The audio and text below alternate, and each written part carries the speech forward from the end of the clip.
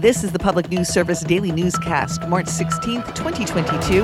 I'm Gina Tempesta. We may never have to change our clocks again. Yesterday, the Senate unanimously voted to make daylight saving time permanent across the country.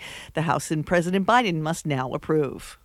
It's Latino Advocacy Week, the second annual initiative where community leaders champion causes that support Latinos across the nation. Suzanne Potter looks at one of the online events. The Hispanic Access Foundation is holding a series of webinars open to the public on ways to further goals on issues such as conservation and immigration reform.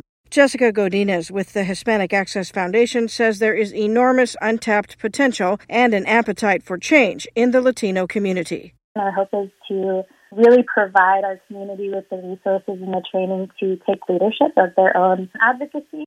And a new analysis shows Latinos were undercounted by about 5% in the 2020 census, along with other minority groups. Lily Bolke has more. Black Americans were undercounted by just over 3%, and Native Americans living on reservations by between 5 and 6%. Luke Schuster with Boston Indicators notes census data has a range of uses, from drawing political boundaries and allocating congressional seats to distributing billions of dollars in federal funding that goes to states and localities. Any research that tries to understand big challenges facing our communities, trends, population changes, tends to use census data. And if we don't have a good, accurate count, it can really lead to a skewing in any of those domains.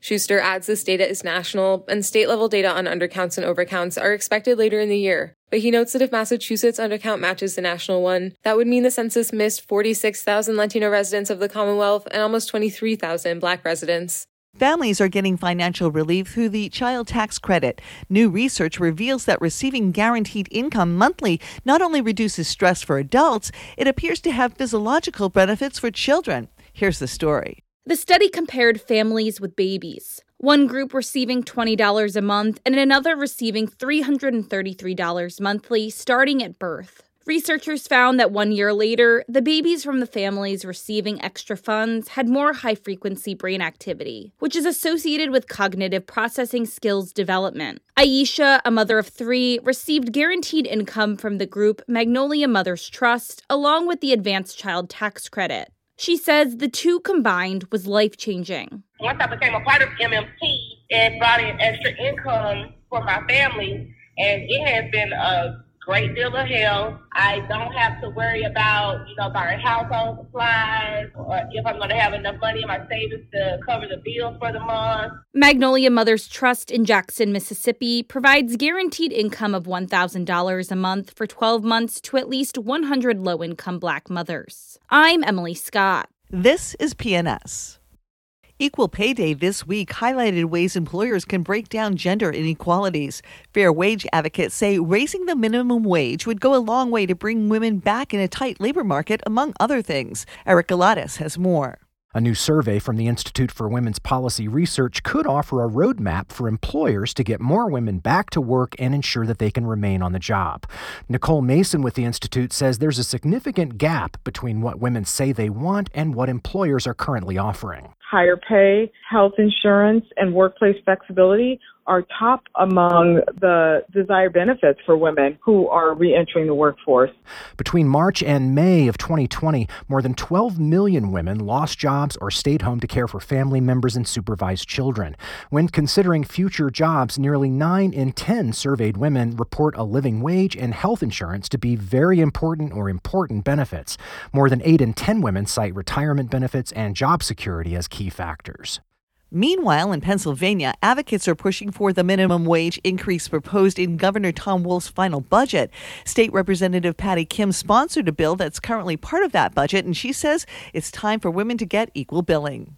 Let's shed the unfair label of working women, that they are somehow less reliable because they have children or they might get pregnant and leave. Instead, we should view working women as the breadwinner of households, the financial decision makers, the consumers. If women do well, the family does well.